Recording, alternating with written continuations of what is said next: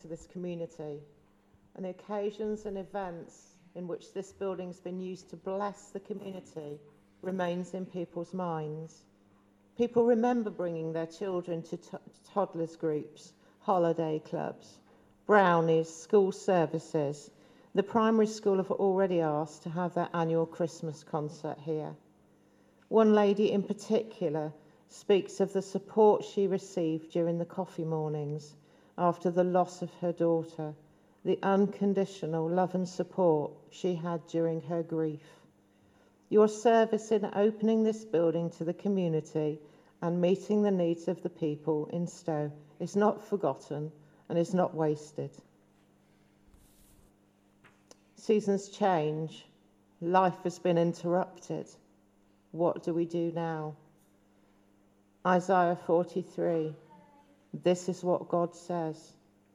The God who builds a road right through the ocean, who carves a path through pounding waves. The God who summons horses and chariots and armies. They lie down and can't get up. They're snuffed out like so many candles. Forget about what's happened. Don't keep going over old history. Be alert, be present. I am about to do something brand new.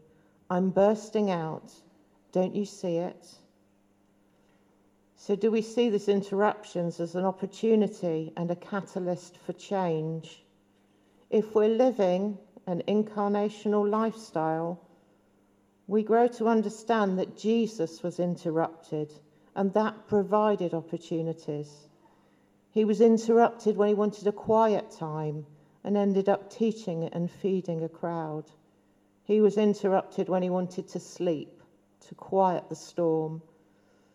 He was interrupted on his journeys. Jairus asked for healing for his daughter, but he was interrupted in that by the touch of his cloak. He was interrupted in his teaching by the friends lowering the paralytic through the roof. He used the interruptions to his routine and plans as the opportunities to demonstrate his love, forgiveness, authority, and compassion. I think we need to embrace the interruptions, look for the opportunities they present. They are the very ministry into which we are called. See the situations and people in front of us, not as our interruptions, but as our ministry.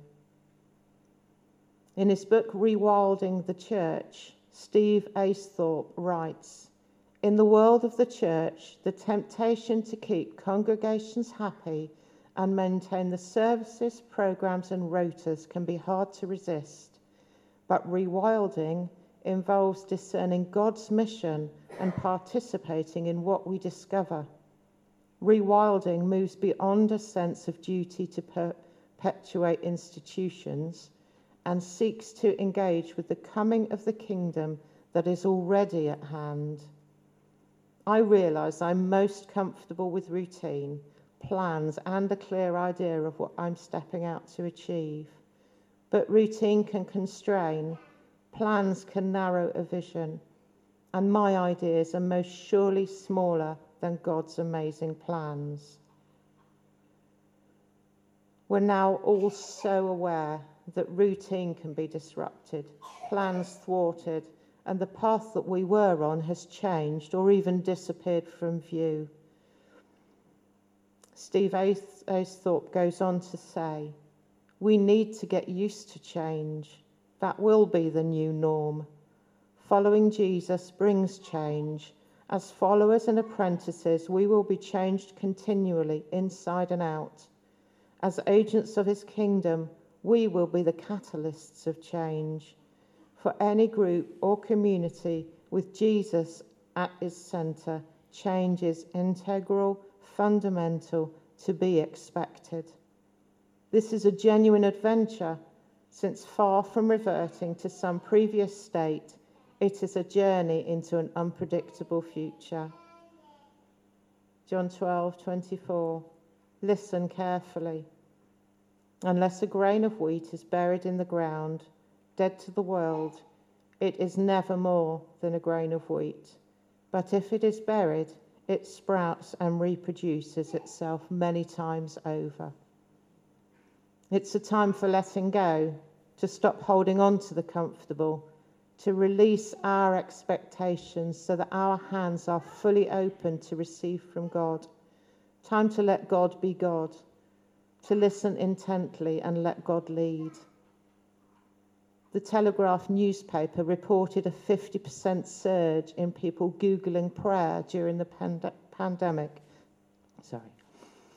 But where are they now? Back at the golf course, the gym, the social groups, the clubs and support groups, the places where friends who share an interest are, where they can enjoy a shared experience, a familiar and supportive one. One example was the WI here a couple of weeks ago. They met for the first time in over a year. 40 gathered, overjoyed to see each other. What else goes on in our community? What can we join in with? Where would Jesus be?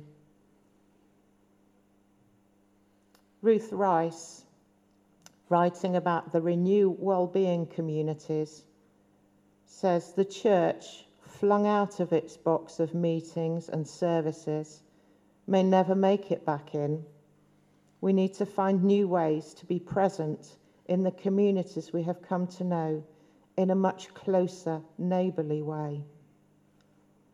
I'd like to end with Isaiah 51, 1-3, committed to seeking God. Listen to me, all you who are serious about right living and committed to seeking God. Ponder the rock from which you were cut, the quarry from which you were dug. Yes, ponder Abraham, your father, and Sarah, who bore you. Think of it, one solitary man when I called him, but once I blessed him, he multiplied. Likewise, I, God, will comfort Zion, comfort all her mounds of ruins. I'll transform her dead ground into Eden, her moonscape into the garden of God, a place filled with exuberance and laughter, thankful voices and melodic songs.